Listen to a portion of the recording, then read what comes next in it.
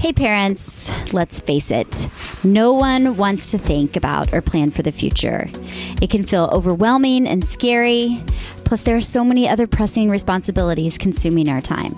But when we do put in the time and effort to plan, we feel more at peace knowing that we're prepared for whatever life throws our way. Enable Special Needs Planning offers a unique approach to planning that focuses on enabling your child to live a happy and fulfilled life today and every day in the future. Let their team show you how creating a plan for your entire family's success can provide you with the peace of mind you've been seeking. For our listeners, Enable is offering a 10% discount off their planning services. Just mention the Lucky Few podcast when you reach out to them.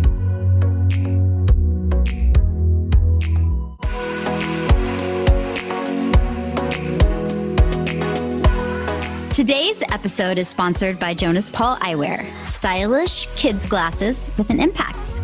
Mercedes, I know you know about style and your babies are the coolest. You know it. So tell us how cute these glasses are. Okay, listen. It's so hard to find on-trend glasses for kids, and these are the cutest glasses I've seen. Yes. And have you ever used a home try-on kit for glasses? No, but it sounds super fun, and I feel like your kids get to play dress up. We have Jonas Paul glasses, and this past year, Brooksy, my 8-year-old, needed glasses, so we got a home try-on kit from Jonas Paul. Brooksy loves looking good. He actually legit wore a bow tie all on his own for picture day. Having a kit at home was perfect for him.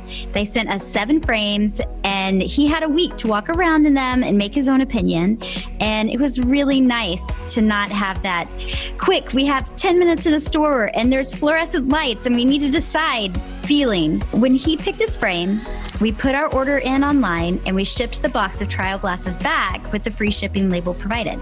Super easy. So you have Jonas Paul glasses at your house, and you know what? So does Heather. Yeah, that's right. Mason has them. She's worn Jonas Paul glasses for a couple of years now. We all know that getting glasses to fit on our kids with Down syndrome can be difficult. There's a flatter nose bridge that our kids have and lower set ears, and that can make getting glasses to fit a challenge. Here's the thing about Jonas Paul. Their nose pads are designed specifically for children's noses. They also have these unique adjustable tips that you can bend for a custom fit, so you can make it fit to your child's perfect little face. These glasses are so affordable, half the price of most of the children's glasses out there. Plus, here's the best part, every frame sold prevents childhood blindness in the developing world. It's so great. You know that Jonas Paul now sells glasses for teenagers, and our kids are growing up. They're growing up fast, and we are going to need those teenager sizes before we know it. For first-time customers, Jonas Paul is offering 15% off.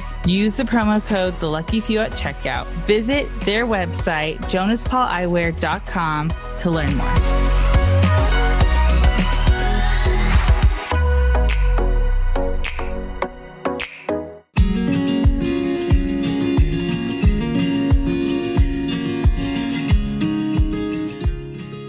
Hey friends, Heather here, and we have an exciting opportunity for you to join us as we continue this podcast and continue shifting the Down syndrome narrative.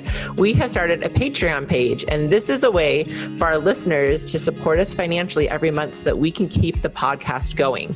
We have 3 different tiers between $10 and $100, so wherever you feel you can give monthly to help us support the podcast and to continue to shout the worth of people with Down syndrome as we shift the Down syndrome narrative, you can head over to theluckyfewpodcast.com, sign up for our Patreon page, and start giving today.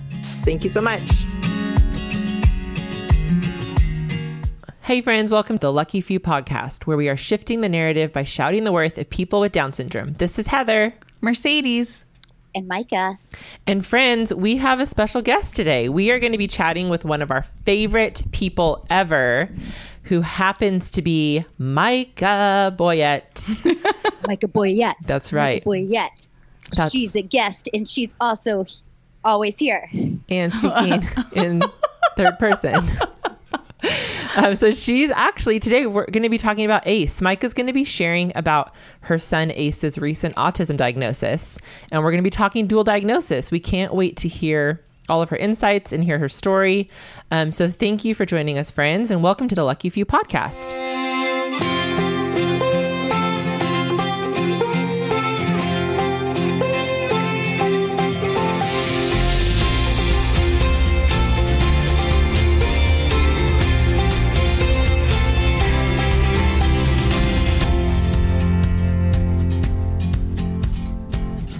ladies. Hi. Hi, Micah. Hi, Mercedes. Hi. Here we are today, just the three of us. And Brave. And Brave, always nursing. And always nursing and always awake. Always awake. The most alert baby I've ever seen. I know.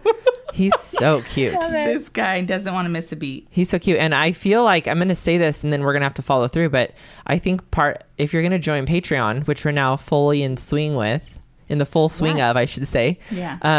You're going to get some inside scoop by getting to watch some episodes, which means you get to see Brave. Right? Brave nursing. This might change things. Yeah. Is going to be rethinking. It may all be blurred. No, you're going to get to see Brave's cute face sometimes. Normalize breastfeeding, people. That's right. That's what I'm here for. This is no censors around here. You're right. I take it all back.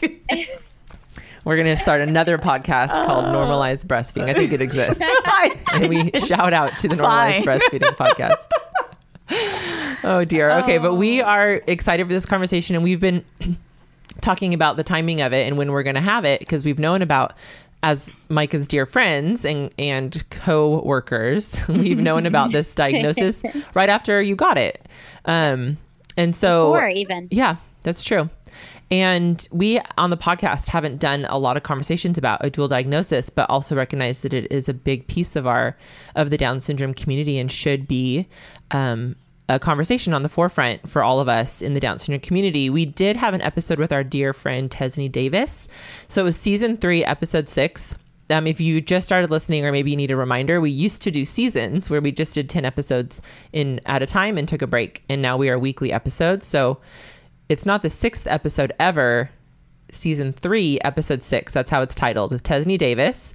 And you should definitely go back and take a listen to that. Tesney is a freaking rock star human being. So it was a great episode. But before we start, Micah, I just want to say thank you. Thanks for being willing and ready to share your story with our listeners.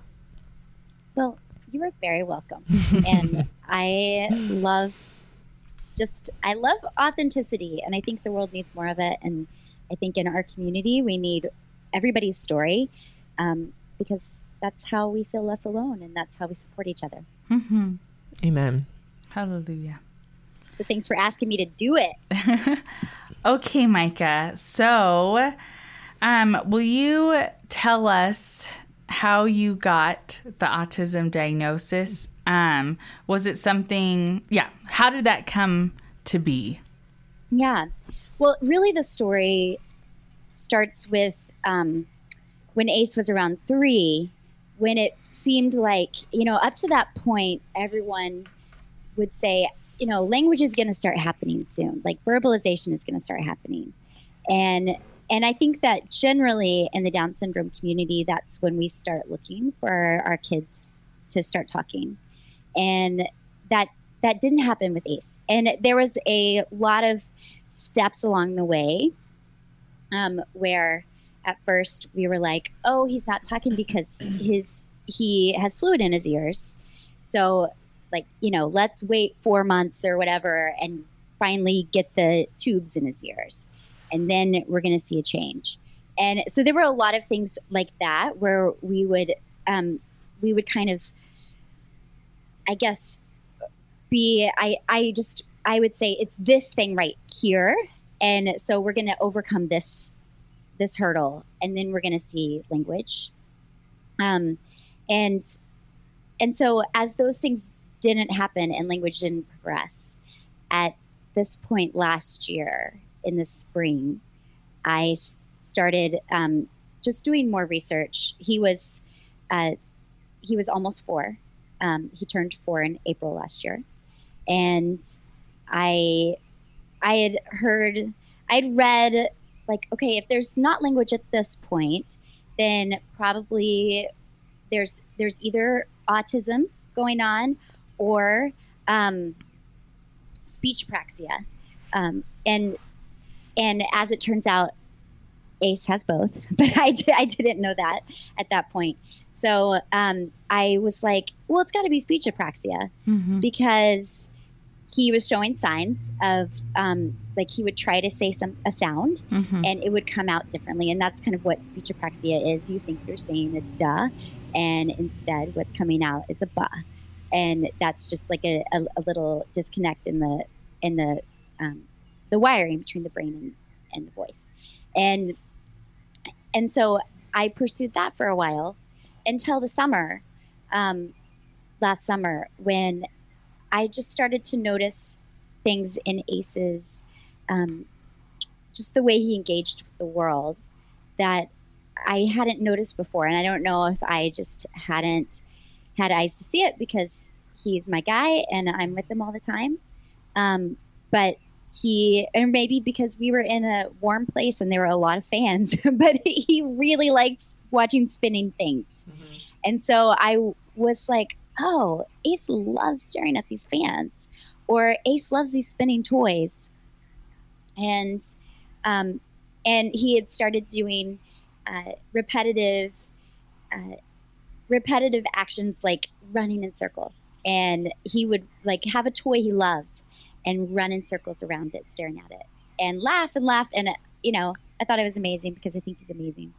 And so it started to go, I think this is different than what I'm seeing in other kids with Down syndrome.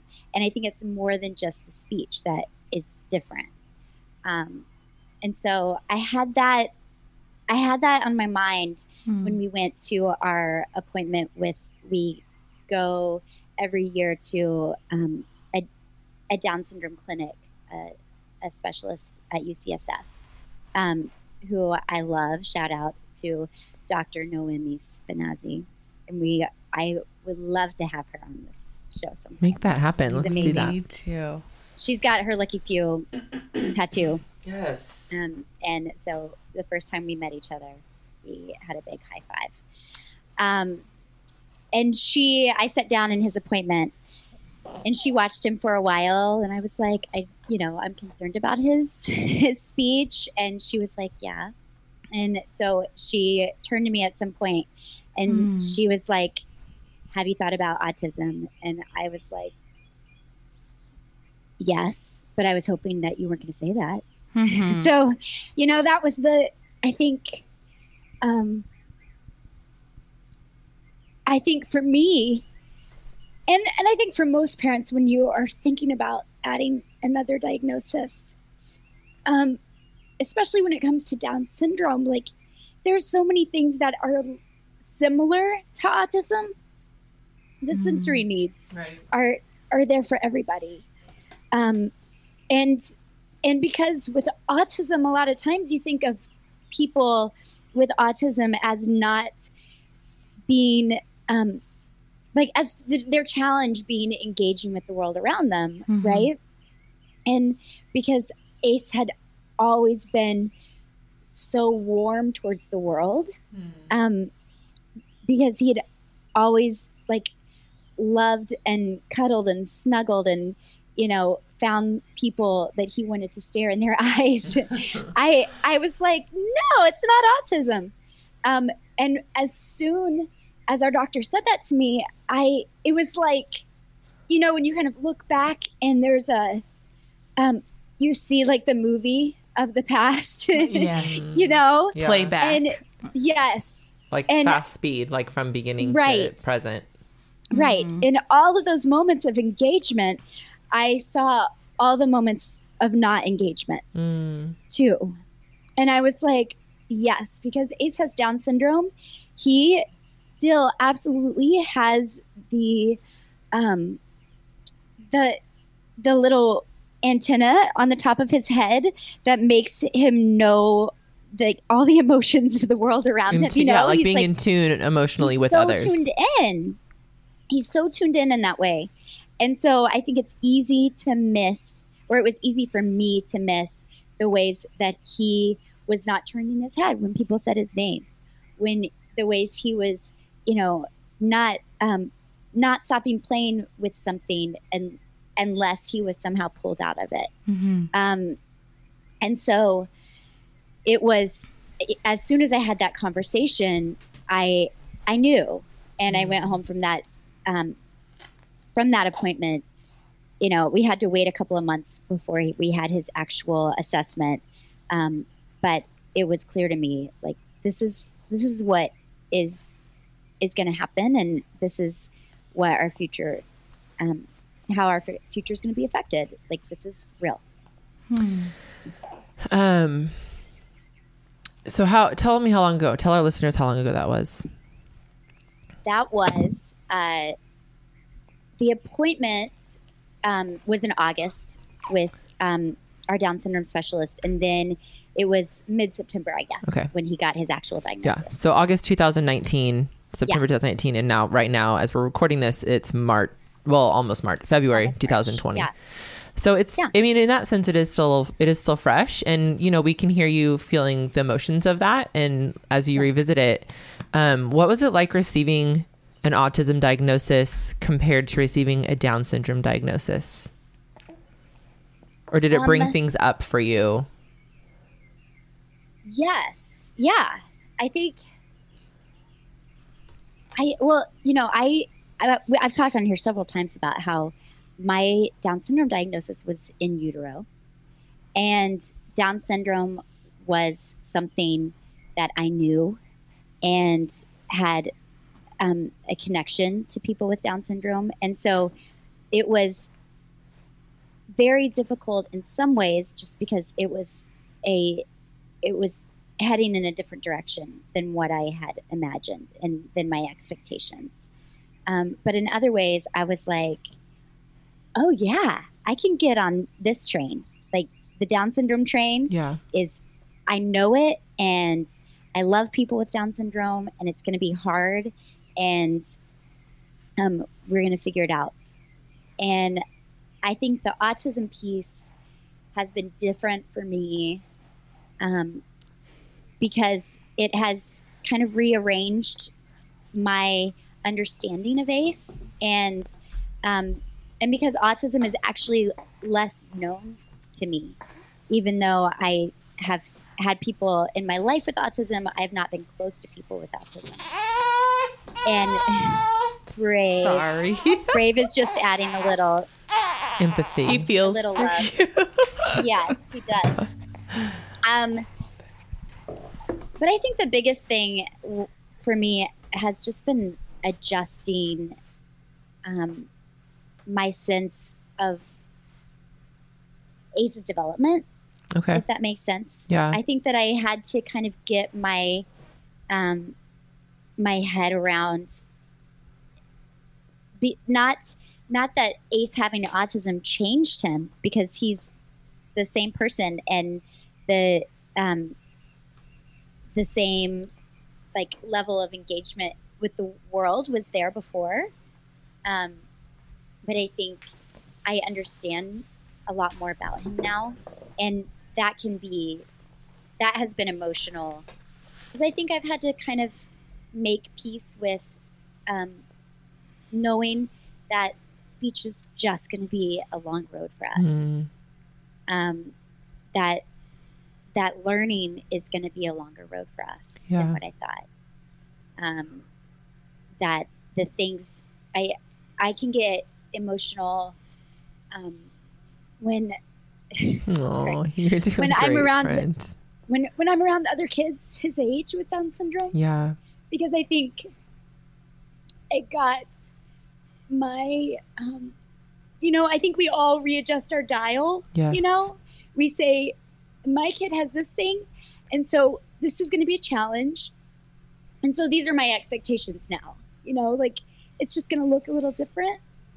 And so I think that my expectations were, okay, by the time he's 5, this is what we're going to be doing. Yeah.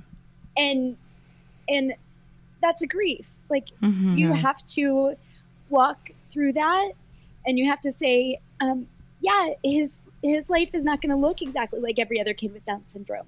And I want him to be himself. And so we, some of that, you've got to let the things that you're grieving and the expectations that you're grieving fall to the side. And then you also have to continue to be his his hope bearer, the person who believes the most in him. Yeah. And that's a really hard balance to walk, to like press on into the world for him and say, this is what he's going to do. And this is how we're going to walk this path. And also, I'm still going to hold this with open hands. Oh man, thanks for being so vulnerable, sweetie. Thank you for sharing. We've talked about grief before, and it made me think of this because like Mercedes and I, when we talk about we've adopted our kids with Down syndrome. So our Down syndrome diagnosis story, there wasn't that sense of devastation and grief that a lot of women, that's a lot of women's starting point. But what made me think of this is you talking about like seeing the kids with Down syndrome, the grief comes in waves. And I know it's just that piece of, you think your kid is going to be one thing, and then you put them compared to others like them, and they're so far off from that thing. And you think, like for me, I remember thinking with Mason, by the time she is however old, surely she will be doing fill in the blank. And then we're there at that age and it's not happening, but her peers with Down syndrome, it's happening. And then we revisit it, right? Like we revisit the grief. Right. It's like those missed expectations. And I think part of the diagnosis of Down syndrome, and then it sounds like, you add the autism diagnosis to it, is we're going to be revisiting that always. Yeah. And how do we do that well? And in a way that we can be healthy and whole in it. And I think, I don't have the answer to that, but I think sharing our stories, like finding that me too, and you coming on here and saying, this is how I'm feeling. I just keep thinking about all the moms listening, and I just, it makes me feel grateful for you sharing and grateful for this platform, and also heavy, So heavy. I feel like too, with having a child who has a diagnosis and grieving all that stuff, I feel like to wrap our head around it, we do we constantly, I feel like we put our kiddos in a box, and then that box gets shaken up. Yeah. Yes. It just, I think not in a coping way, in a negative way, but I think it's as a parent, we have coping skills because we worry about all the things all the time, the time. Yeah. So we put them in a box, and then it gets shaken up, and then it gets shaken up. And I feel like that's where I'm excited for the time when Sunflower is an adult, because I feel like anytime I meet a parent of a child with Down syndrome, I see they have like a weight lifted off of them. It almost feels like where that box is open. It's not as closed as we keep the box as new parents of a child with Down syndrome, if that makes sense. Like we're in the thick of it. We're like trying to accomplish goals. We want to see them succeed. And then I feel like your kid, once they're 18 or older, I don't know, maybe this is just me, but I see that sense of relief, because it's just like, now here they are as the person they are. Yeah. I wonder if it's more wisdom than relief, like I think it's like probably. Because I totally hear what you're saying, but I wonder if the word is more like there's a sense of wisdom of like this is the journey we've been on, and then you've learned so much as a parent to an adult with Down syndrome, and then you're like, yeah, my kid is who they are. The box is open, or the box has been destroyed from all the shaking or whatever, and we're making it, and I'm not recreating the box, So, Micha, have you met any parents who have an older child, either teen or adult, with the dual diagnosis? I haven't met any people in person. There's a woman that I've gotten connected to online who has a book coming out soon. I think the book is going to be called Down Syndrome with a Slice of Autism, something cute like that. Her name is Teresa Understall, and her son Nick is 26. And they used to live in the Bay Area, and now they're somewhere else. But I have been able to talk to her on the phone. She's kind of talked to me a little bit through IEPs and that sort of thing for ACE. But I think that it's still kind of a small community. I think because autism as a second diagnosis has really only in the last decade been given out fairly regularly. Like it's people with older children are less likely to have that dual diagnosis. And I think there's still kind of I think the percentage that I've read is like 8% of people with Down syndrome also have autism. But I think that percentage is kind of fluctuating too. It's still, it's such a new thing still. And like you had said, there are so many characteristics that are the same for autism and Down syndrome. Yeah. And so there is that is just an interesting piece. I'd love to have her on because I think it would be great to hear more about the medical specifics. Yeah. You know? Yeah. Okay. That's what I was going to say. So I feel like let's go there for a minute then, talking about how small the community is with the dual diagnosis in the Down syndrome community. And I have heard this many times from people who have a dual diagnosis, that within the Down syndrome community, they don't feel a sense of belonging. And there's a sense of isolation even. And, you know, as someone in the Down syndrome community who just is all about making sure people feel seen and loved, that feels heartbreaking, but it is one of those, you can't know what you don't know. And it is a very different experience. So have you felt that way? Have you felt a sense of isolation within the diagnosis? And then I guess the second piece to that is, how do you think the Down syndrome community at large can play a positive role with the smaller subgroup? I think this is really interesting because, first of all, I feel very loved in the Down syndrome community. I've got my pals. I got you guys. I've been very taken care of. But I think there is a sense of, like, we love people with Down syndrome. And the reason we love people with Down syndrome is because of the gifts that they bring to the world, right? And a lot of times when we talk about those gifts, we are talking about outward expressions of sweetness, of relational care, of like social, just like social ability, and being like, people with Down syndrome are often just friendly and funny and want to hug and want to be friends. And so I think for those of us who get the autism diagnosis, I think there is a fear that, and for me, with a child who's still young, like, what if the things that are supposed to make you wonderful when you have Down syndrome, what if those things are taken away?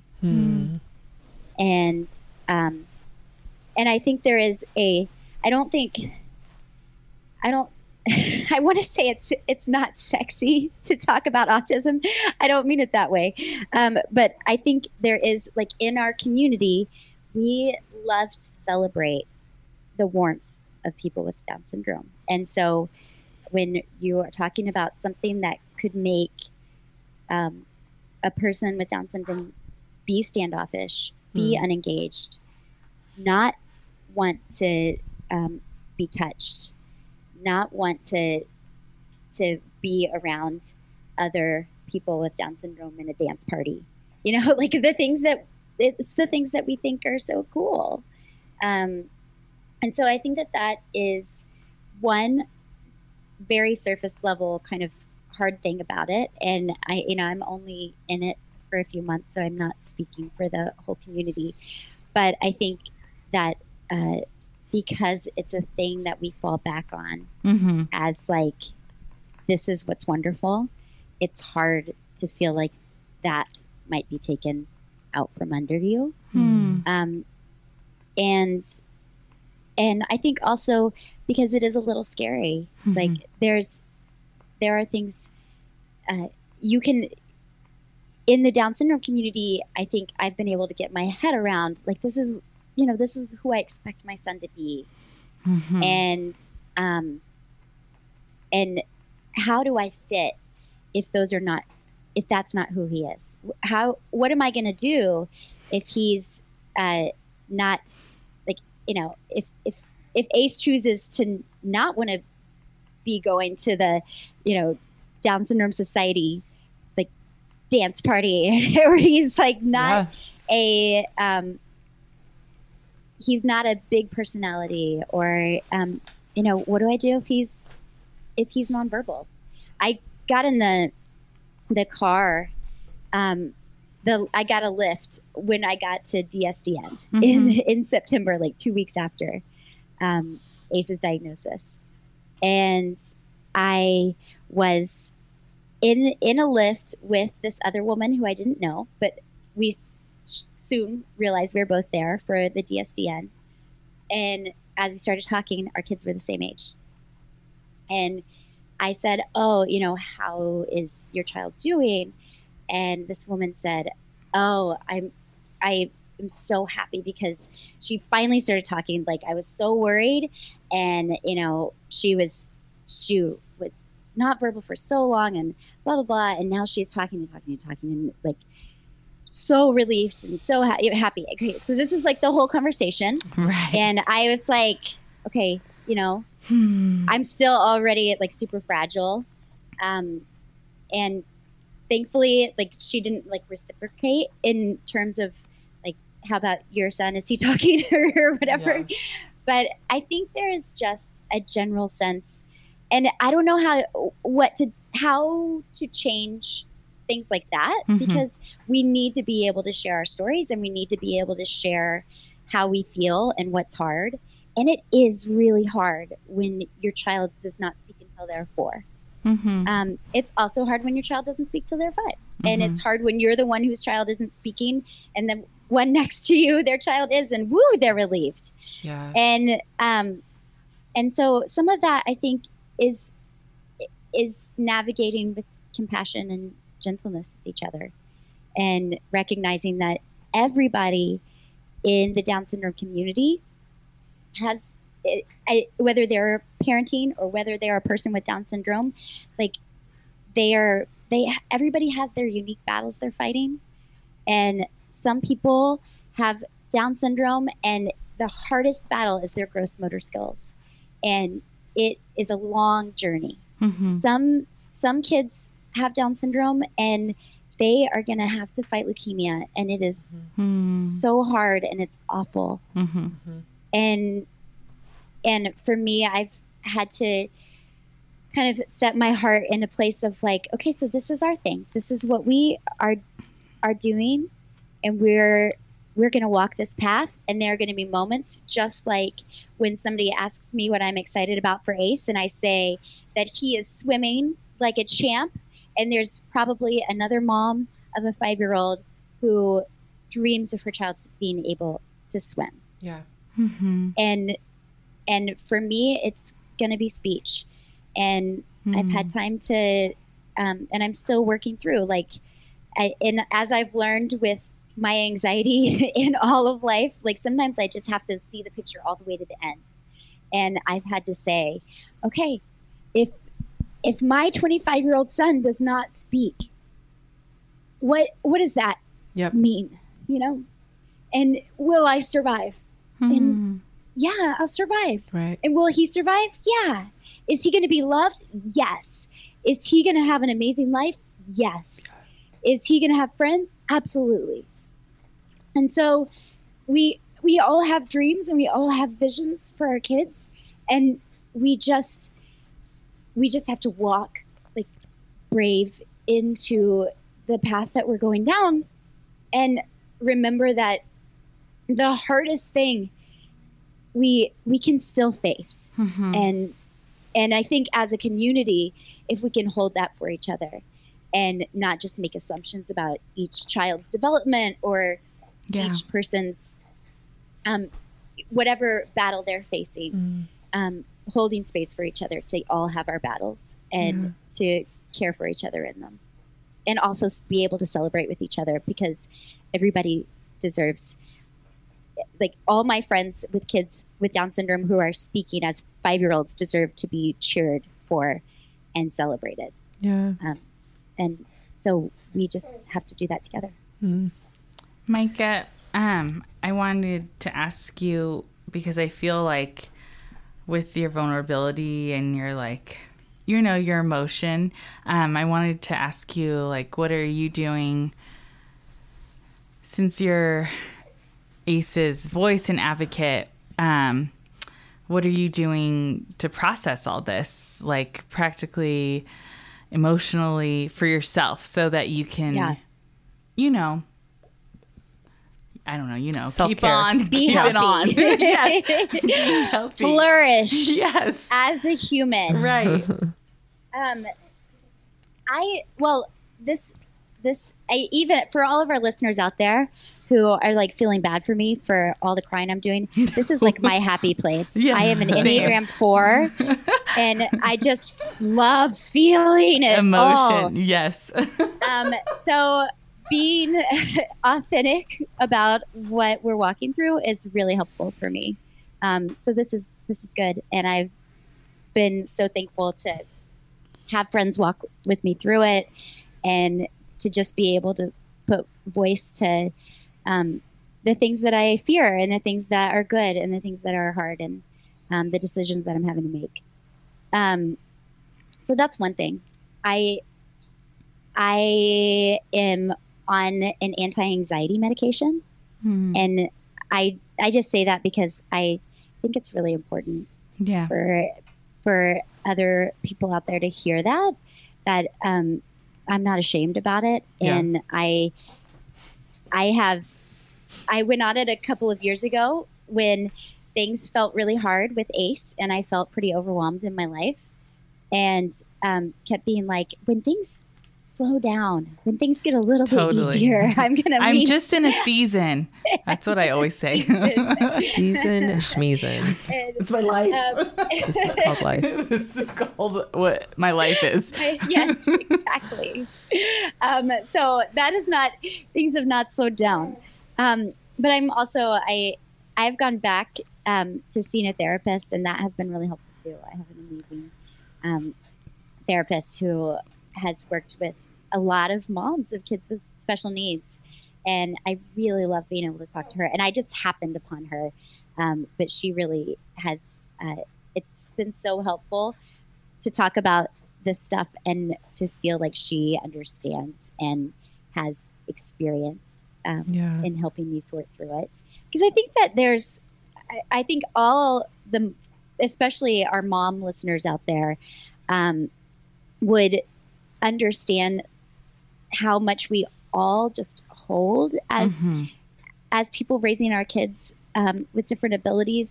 Like, we have this ongoing tally in our heads, just like you were saying, Mercedes, of the goals that you need to be, like the goals our kids need to be reaching, the tasks we need to be doing, the sensory needs we need to be meeting, and it can make you nutty. It is just a lot, and it's a real person who you are loving and raising, and so I think I've been learning a lot more about how to take care of myself, and this is all, ACE's diagnosis coincided with my concussion, and this has been like a very long process of recovery from my concussion as well.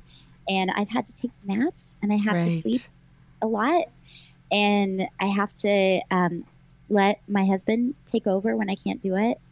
And I think all of those things have been really a good process for me in learning how to recognize my own weakness, and like that I can't do everything, and I can't like grit my teeth and like make everything work for ACE the way that I want it to. And so I'm just in it, I'm just learning and trying to be kind and compassionate to myself and to ACE and to our family, and make decisions as we kind of move along. Do the next right thing. Do the next right thing.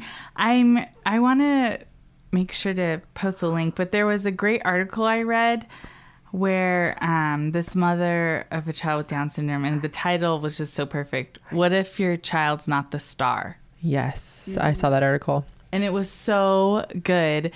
Sunny doesn't have a dual diagnosis, but she's not always the warmest of people, I guess. Yeah. She totally is an engager. She likes what she likes. She loves what she loves to do, but she's also her own person. She's 6. She's a little bit of a diva.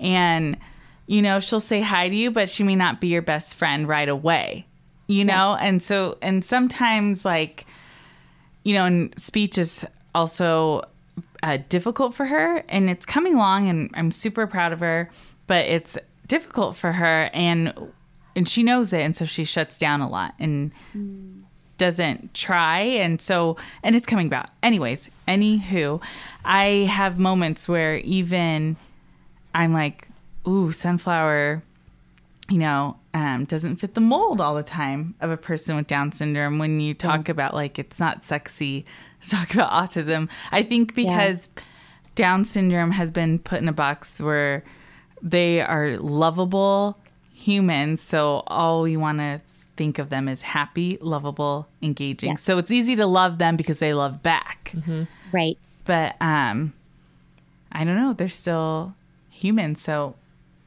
yeah, I have a really good friend who runs a nonprofit, 99 Balloons. We've talked about it before. Matt Mooney.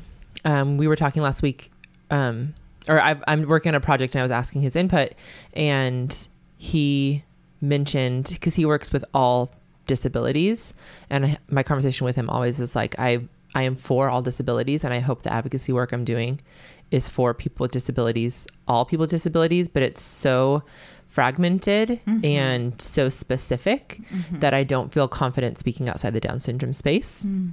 And he was just saying how from his perspective, as an able-bodied person, neurotypical able-bodied person, but working within the disability community, his perspective has been that Down syndrome is, he didn't say this word, but like the gym within the disability community, like the most accepted disability. It's favored It's a favored disability.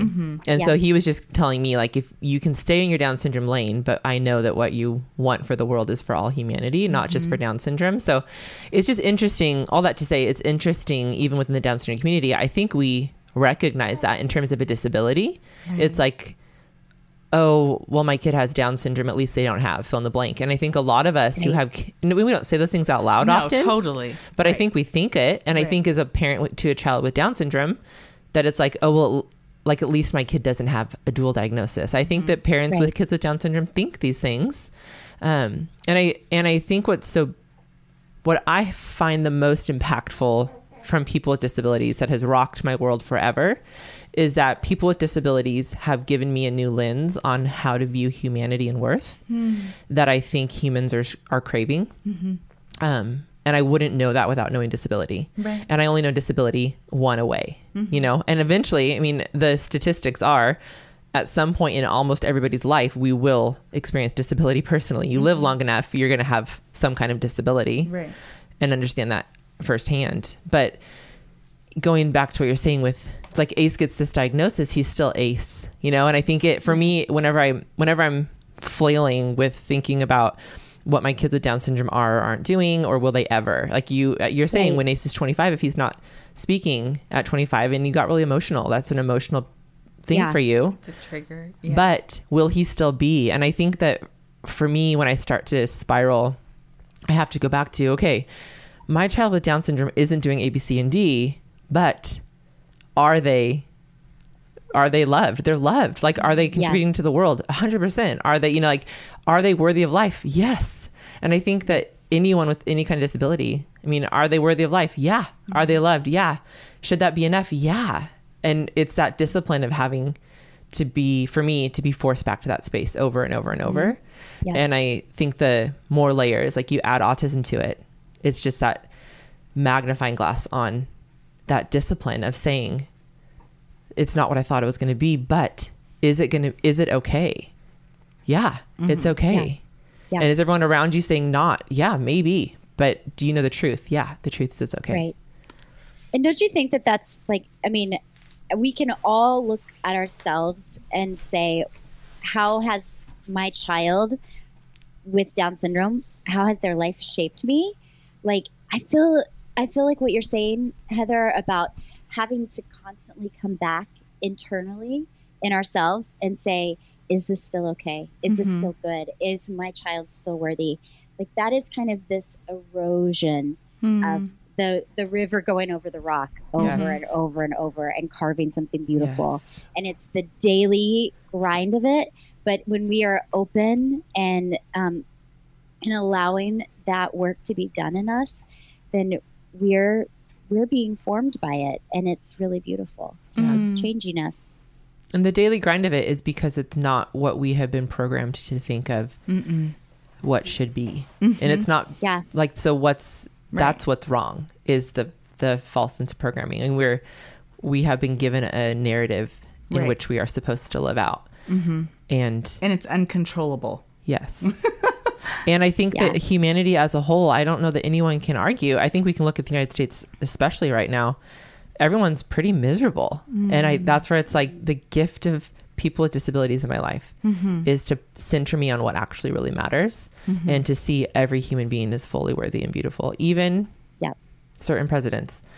But I'm not naming names. People are going to be so mad. I did want to say too, because you mentioned this, Micha, like with the DSAOC like dances, and I feel like the Down syndrome community are known for our dances.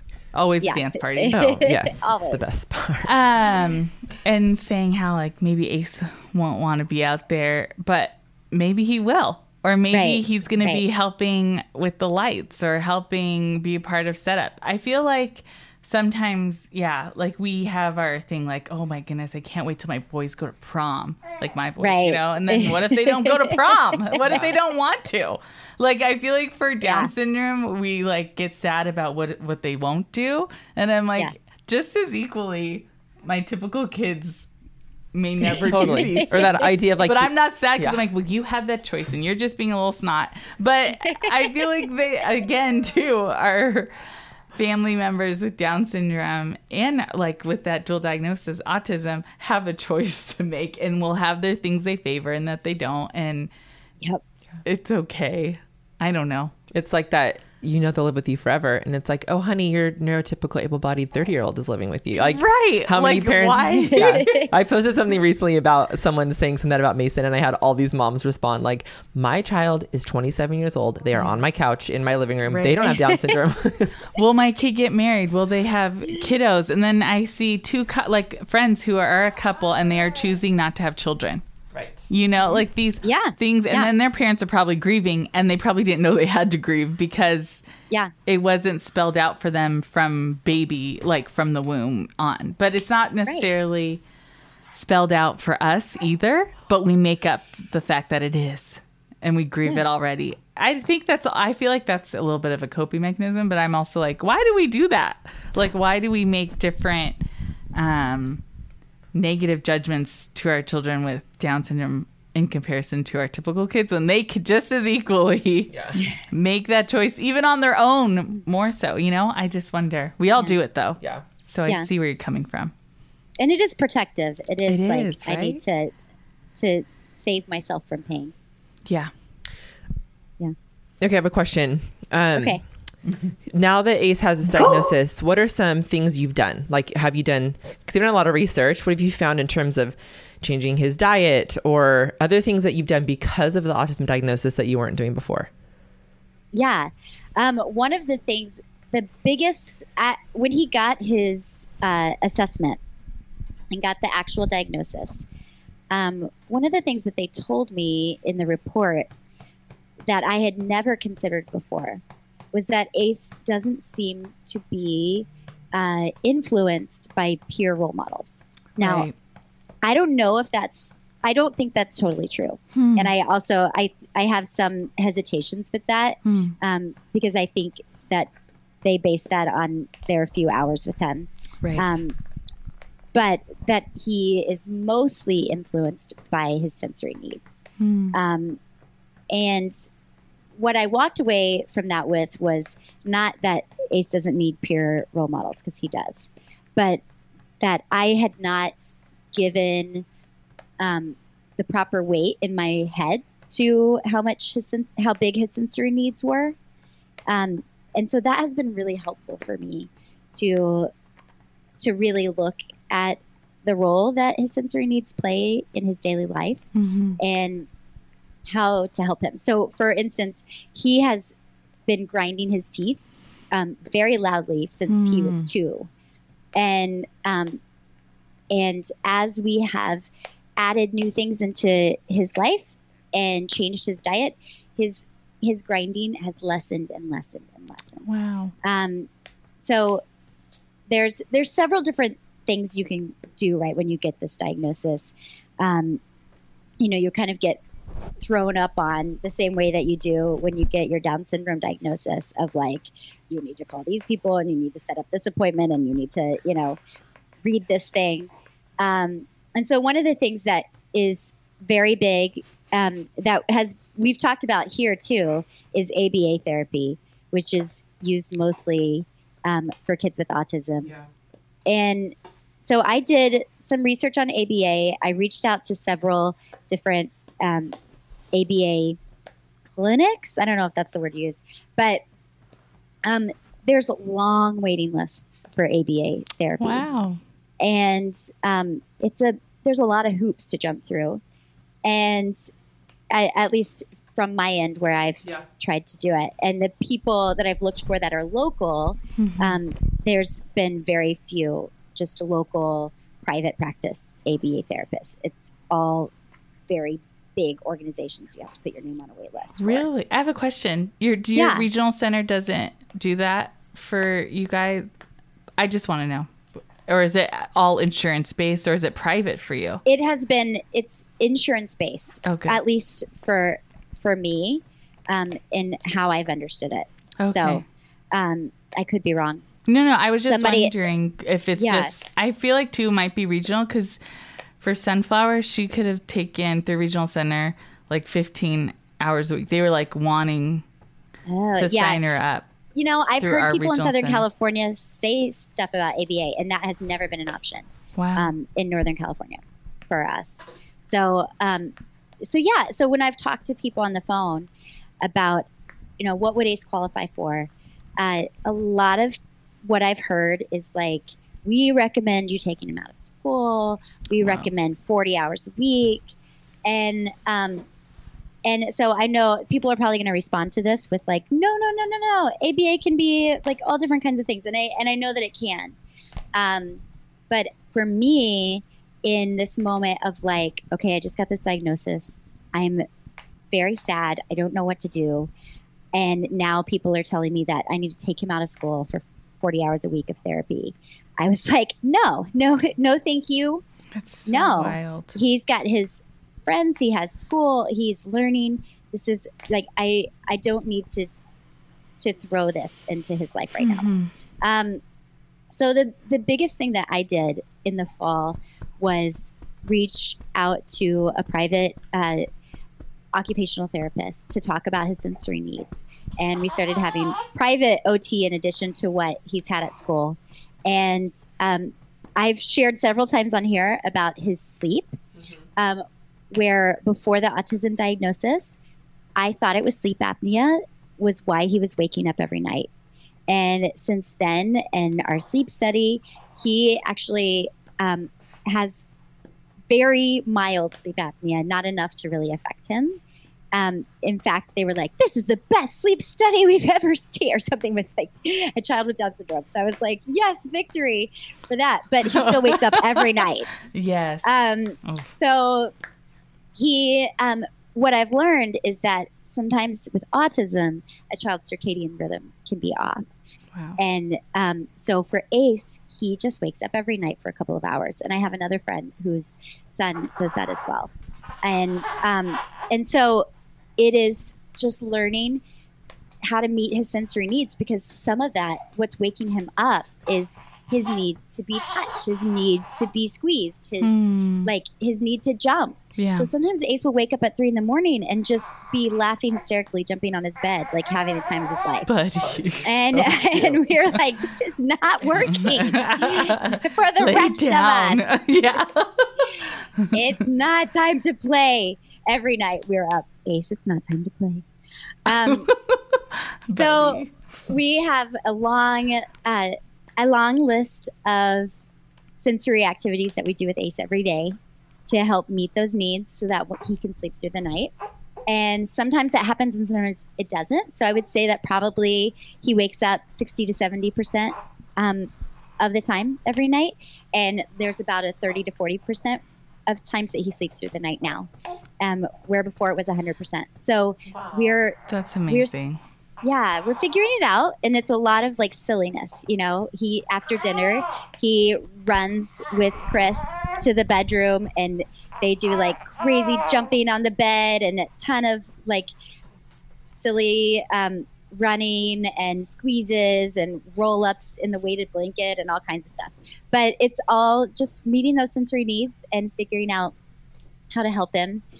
So I haven't rolled out ABA, but for right now, that's like I want to have space in our lives for everybody in the family, and I don't want Ace's needs to overrule the older boys, and I want us to have time in the afternoons for basketball practice and homework and playing together as a family. And so we've talked about that so many times on here about there's so many interventions, and you can just make yourself crazy with the amount of interventions you can do. And you gotta space it out. You gotta see what the needs are at the moment. So meeting Ace's sensory needs has been the major shift for us. Mm-hmm. And then the other big thing has been changing his diet. Mm-hmm. And that has been remarkable for me to see. He went gluten-free in December, and I immediately noticed big changes in his engagement, where he started turning his head when we said his name. He started making eye contact a lot more. His teeth grinding started lessening. And then in January, we took out dairy, which is the casein. Casein, is that how you say it? Yeah. And then the past 2 to 3 weeks here in February, we have taken out all forms of MSG, which is labeled as about like 30 different things in processed foods. And that has been so far the most amazing increase I've seen, where he's just verbalizing a lot more than he ever was, and singing a lot. Isn't that amazing? Yeah. So I'll start singing a song, and he starts singing with me now. And we've discovered our shared love for Whitney Houston. Yes. And we have some sweet, sweet jam sessions to Whitney these days. All thanks to the lack of MSG in the world. I love that. I am a huge proponent, or what is it called, cheerleader of all that. But it's so funny because I'm a huge cheerleader of that for sunflower. Not for anybody else. My own advice, and I don't pass it on to my boys. I don't know why. That's so crazy. But I was talking to Andy about that. I'm like, okay, it's probably about time that we take Sunny to her holistic doctor. I think she needs iron, all this stuff. And I'm like, I hope you boys are fine, because I haven't thought once about your needs in that sense. Dietary or like the above and beyond. Yes, kind of thing. The above and beyond. It's so bad. Or even like for myself, it's just funny. There's a place for it. I get it. I know. I put oils on all of them, but oils for life. I think we could all better ourselves from a good diet, not just Sunny, for goodness sakes. Oh goodness. I know. But it is interesting to be like, I'm just gonna try this stuff. There's a lot of that on the internet. You can find everybody, the people who think that whole thing is a gimmick, the people who are just totally hardcore, change the diet. And for me, it's like, hey, is this going to help my kid? Maybe. Let's see. Let's try. And let's just give it a try. And if it does, then great. Right. And if it doesn't, then MSG for life. Right. And even yesterday, we went on a trip over the weekend, and he takes melatonin before sleep because goodness gracious. Because sleep. We all need to sleep. And we had forgotten his melatonin, and we had a different kind of melatonin for August because I was just drugging all my children. Yeah. And no, she's not. Yes. I'm not. I'm just kidding, everybody. And so I gave him August's melatonin and realized, like yesterday, I was like, Ace was a lot quieter, like it was a lot less engaged. But we were driving home, and I was like, well, I don't know, maybe he's just not in the mood to talk. And realized last night, there was MSG in that melatonin that I gave him. Oh. There's natural flavoring in it. Yes. Whoa, I love that stuff. I've got goosebumps. I know. So it really changing our diet today. No sugar. I just the grinding teeth alone. Mason's a tooth grinder, and I could not handle it. Okay, we have to wrap this up, and I hate that. I feel like we should do a part 2. And I want to talk to the moms listening who have a dual diagnosis and say that you are not alone, and you are loved, and you're doing a great job, and your kid is magic. And we love you. And Micha, what do you want to say? Right now I can't see your face, Heather, I know, I'm standing. So she's crying. So thank you. I feel the same thing. I just we're not alone, and that was why I wanted to do this episode. And our kids do not have to fit any kinds of measurement for their value or worth. Amen. Or even specialness, you know? And we all are walking this path of having children who are different, and that's really hard. And it's also beautiful, and we get to do it together. And so I'm just so grateful for the support. I love you too. I love you, Micha. You're such a good mom. You are. You're really an incredible mama. Thanks, you guys. I've learned so much. I learned so much from you. And we love all y'all out there too. And if you're a mama out there with a dual diagnosis, reach out and don't feel alone. We are figuring this out together. I love that, Micha. You are the best. Micha, thank you for sharing this story and this personal adventure with us and with our listeners. Okay, we're going to be right back after we hear from our sponsor.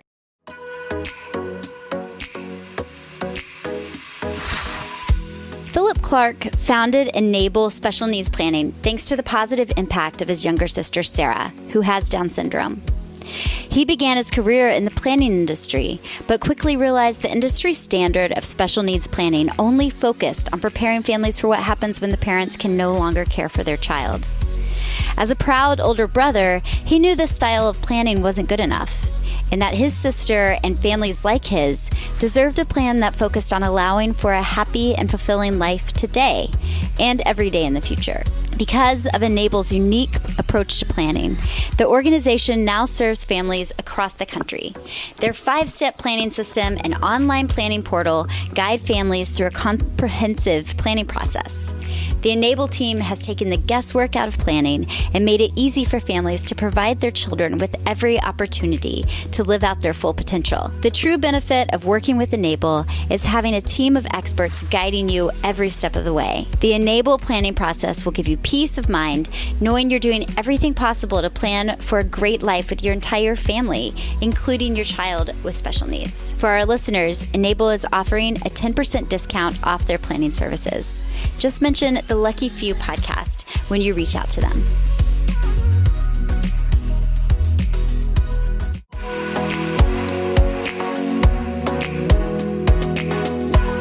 Today's episode is sponsored by Jonas Paul Eyewear, stylish kids glasses with an impact. Mercedes, I know you know about style and your babies are the coolest. You know it. So tell us how cute these glasses are. Okay, listen. It's so hard to find on-trend glasses for kids, and these are the cutest glasses I've seen. Yes. And have you ever used a home try-on kit for glasses? No, but it sounds super fun. And I feel like your kids get to play dress up. We have Jonas Paul glasses. And this past year, Brooksy, my 8-year-old, needed glasses. So we got a home try-on kit from Jonas Paul. Brooksy loves looking good. He actually legit wore a bow tie all on his own for picture day. Having a kit at home was perfect for him. They sent us 7 frames and he had a week to walk around in them and make his own opinion. And it was really nice to not have that quick, we have 10 minutes in a store and there's fluorescent lights and we need to decide feeling. When he picked his frame, we put our order in online and we shipped the box of trial glasses back with the free shipping label provided.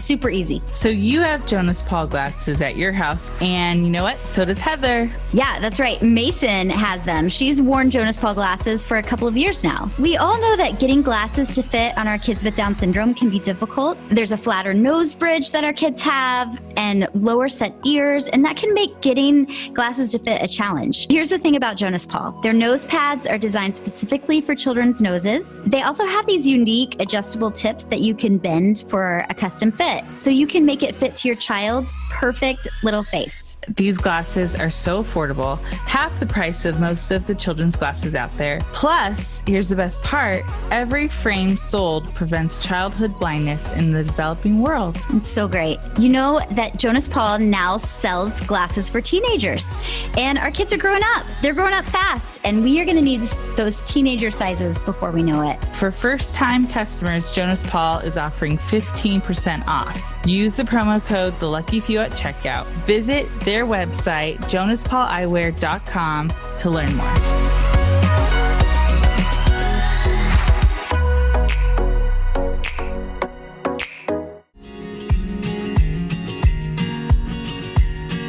Hey friends, Micha here. Now, I know you know it is no small feat to pull this podcast off every week. And we are always looking for support from sponsors. And we've gotten to a point where we would love to include you, our listeners, as well. So we're starting something new around here. It's called Patreon. And we have some tiers where you could choose to join us by supporting us financially in whatever way makes the most sense for you. So from $10 to $100 a month, you could be part of the Lucky Few podcast and make it happen every week along with us. We have some fun perks.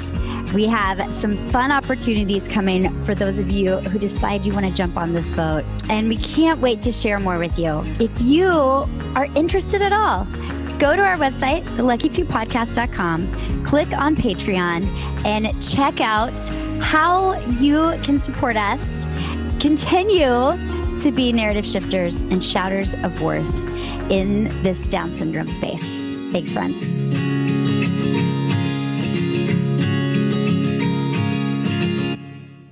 We always want to hear from you and hear your good news about your loved ones with Down syndrome.